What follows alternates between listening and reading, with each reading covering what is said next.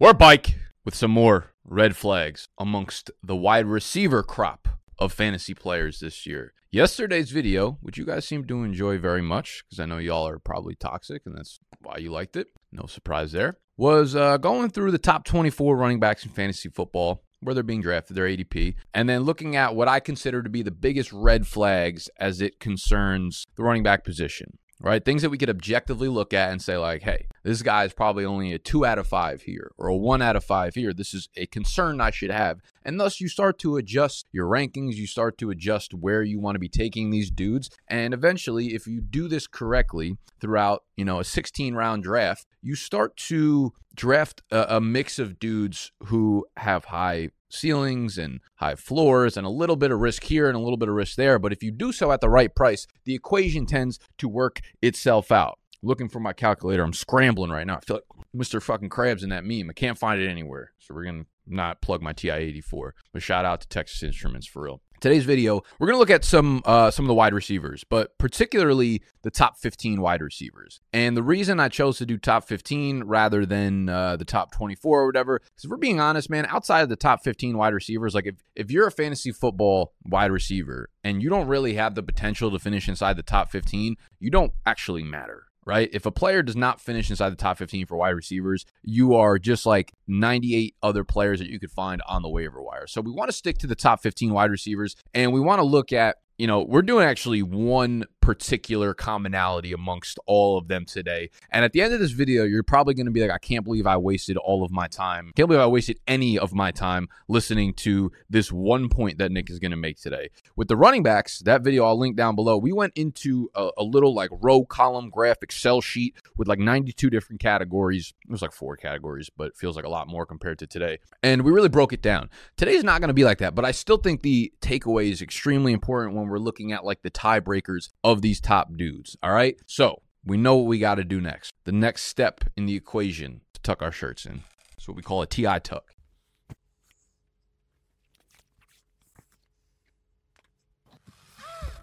Stop yelling. Let's eat.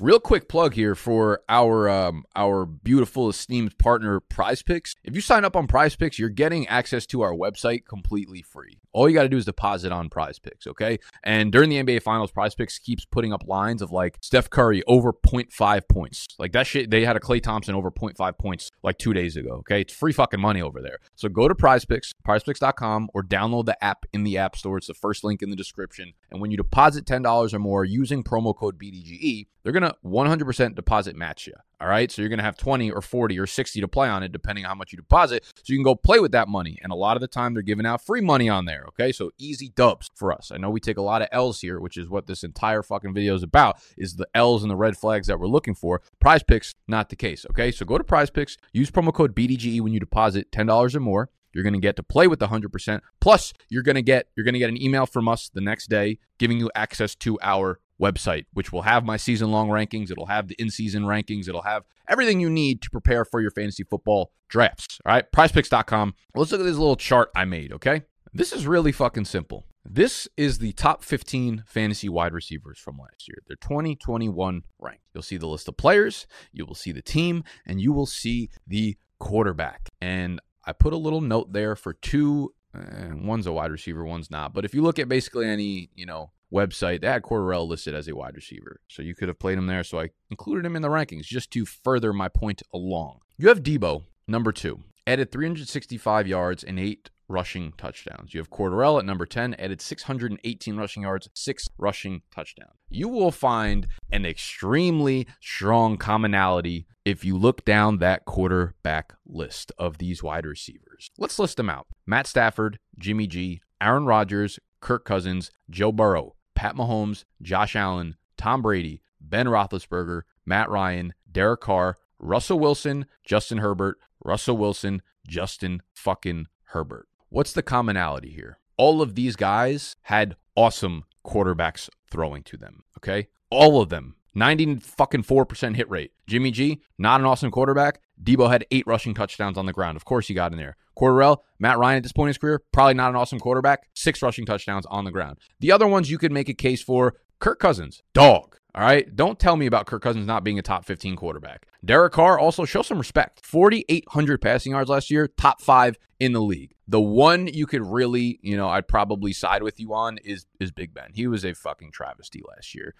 Pittsburgh threw the ball at the single highest rate last year. The single highest percentage of their plays were passing plays, okay? So that would account for why Deontay Johnson landed on this list with a travesty of quarterback play happening. So I think realistically, you look at this list, and the only player on there without a top 15 quarterback at this point that also didn't have like a zillion fantasy points via rushing, Deontay Johnson. Legitimately only player with bad quarterback play and still finishes a top 15. I legitimately think that you can make an extremely logical and reasonable argument that if you do not have a real top 15 quarterback in the league, a real top 15 thrower, your chance of finishing as a top 15 fantasy wide receiver is wildly slim, all right? This isn't black and white, obviously, but when you're drafting in fantasy, I think the most important thing is not necessarily just focusing on the players, but like having bumpers. Like it's like you're bowling, right? And you have these set of bumpers that if you start to stray too far or too far this way, too far that way, and you're like, I fucking love this guy, I'm gonna take him 6 rounds above ADP or whatever.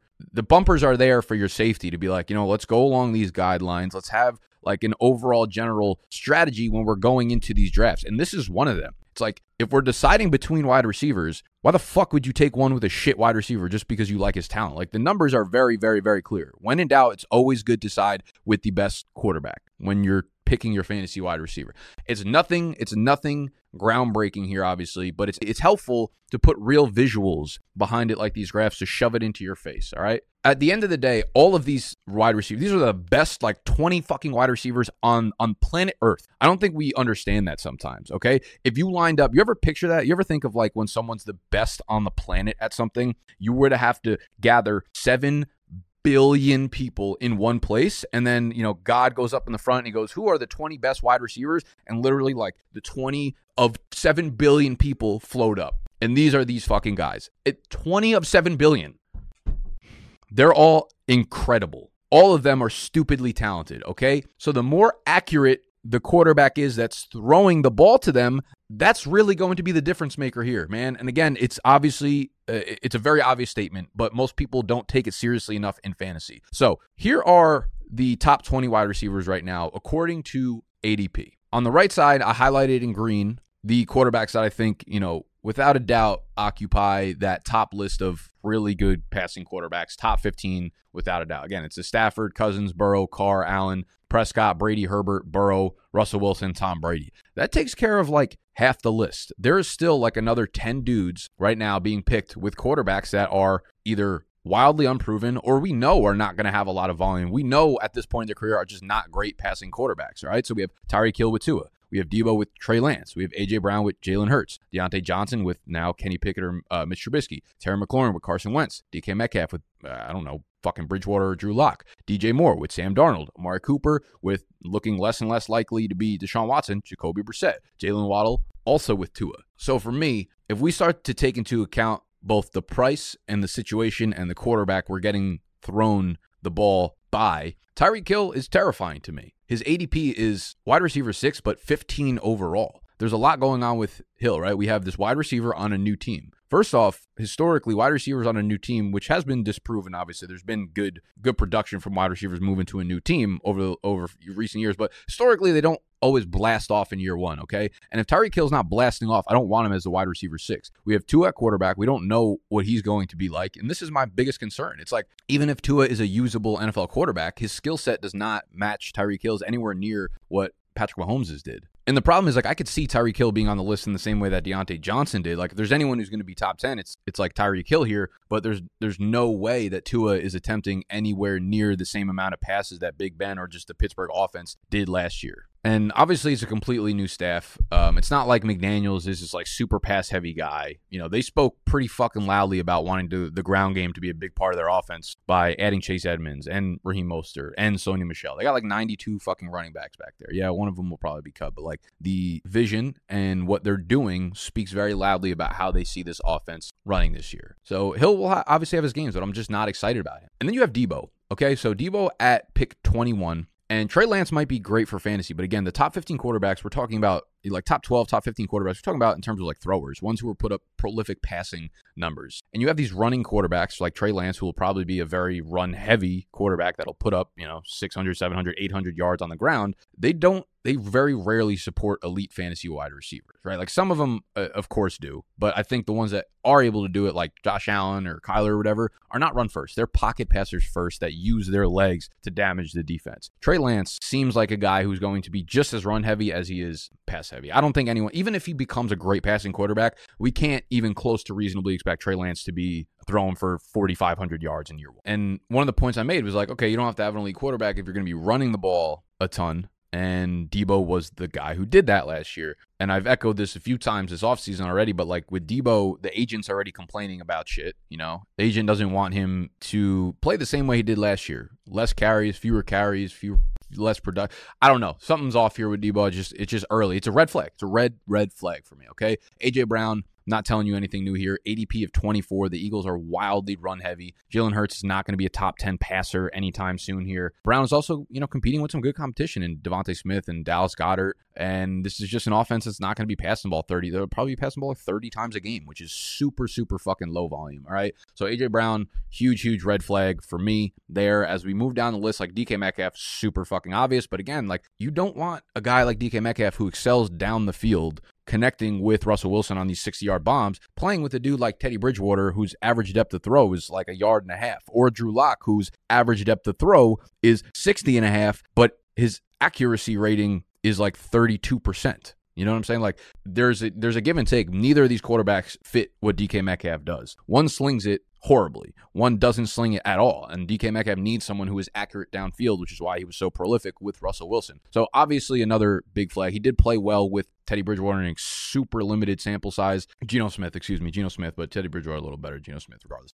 I'm just not taking a tiny sample size like that and making it into something about how I'm excited to draft DK Metcalf this year with fucking Drew Lock or Teddy Bridgewater. They're going to be shuffling those quarterbacks. There's going to be times when Teddy Bridgewater's under center and then Drew Lock's under center and they both throw fucking 6 picks a game. Offense is going to be terrible. They're going to be losing by 40 points and still going to try to be a run-heavy team. Well, nothing to do with DK Metcalf. And then DJ Moore is the other obvious one, man. DJ Moore is the other one down at wide receiver 16. Sam Darnold, right? People want to say like, oh, this is his floor. He keeps putting up the same fucking numbers year over year. It's not his floor. It's his fucking average, meaning he can go above or below that. And when you have Sam Darnold at quarterback, there's a chance he goes below that, okay? So if they get Baker Mayfield, yes, that's an upgrade for DJ Moore for sure. Like Baker Mayfield's just a slightly more accurate version of Sam Darnold, which I think works in DJ Moore's favor. But for right now, as long as Sam Darnold's under center, that's a problem. Amari Cooper with Jacoby Brissett under center, that's a problem. Jalen Waddle with Tua under center, that's a problem because he's going to be dipping from the volume that he got last year, okay? He was a volume guy last year. Doesn't mean he can't make plays down the field, but they did not let the offense open up for Jalen Waddle. And if they're not going to let him do that, if he's not going to open it up, now we have Tyreek Hill playing the Debo role, which means a lot of passes at the line of scrimmage, screen game, etc. Jalen Waddle, I mean, he's not going to be bad. I'm sure he'll put up 1,000 yards, but like, I'm not excited about a 1,000-yard receiver, right? I dropped the stat a couple weeks ago or, last week or whatever, that over the last 3 or 4 years, on average, there's like 27 players that go over 1,000 yards. Like 1,000 yards as a receiver is not impressive. That's not something I'm excited to draft. I need someone who has upside. I need someone who has a good chance of finishing with 1,300 yards. Otherwise, everyone kind of falls into the same mix. You make the same gross cocktail that you've been making since college, and no one's fucking impressed anymore. Grow up. That's what this episode's about. It's no more red flags. We're growing up. We're not taking guys with red flags. Green fucking flags only here on out. Sheesh. Okay, that's all I got for today. Sorry it was terrible. You deserve better. But you need to start treating yourself better before you deserve better. How's that? How's that for a life lesson from Nicholas? All right, I'm out of here. I love y'all. I will see you. I think Noah has a video tomorrow. We have a vlog Thursday. I'll see y'all on Friday.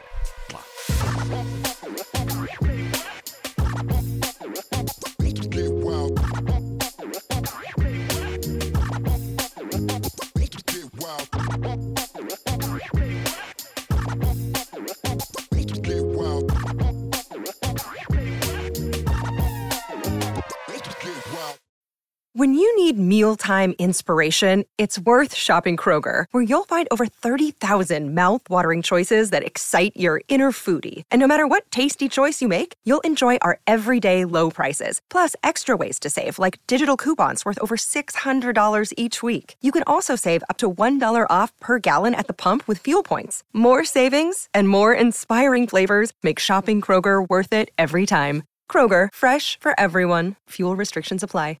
Save big on your Memorial Day barbecue, all in the Kroger app. Get 3-pound rolls of juicy 80% lean ground beef for $3.49 a pound with a digital coupon. Then get select varieties of flavorful Powerade, Body Armor Super Drink, or Arizona tea for 77 cents each, all with your card. Shop these deals at your local Kroger today, or tap the screen now to download the Kroger app to save big today. Kroger, fresh for everyone. Prices and product availability subject to change. Restrictions apply. See site for details.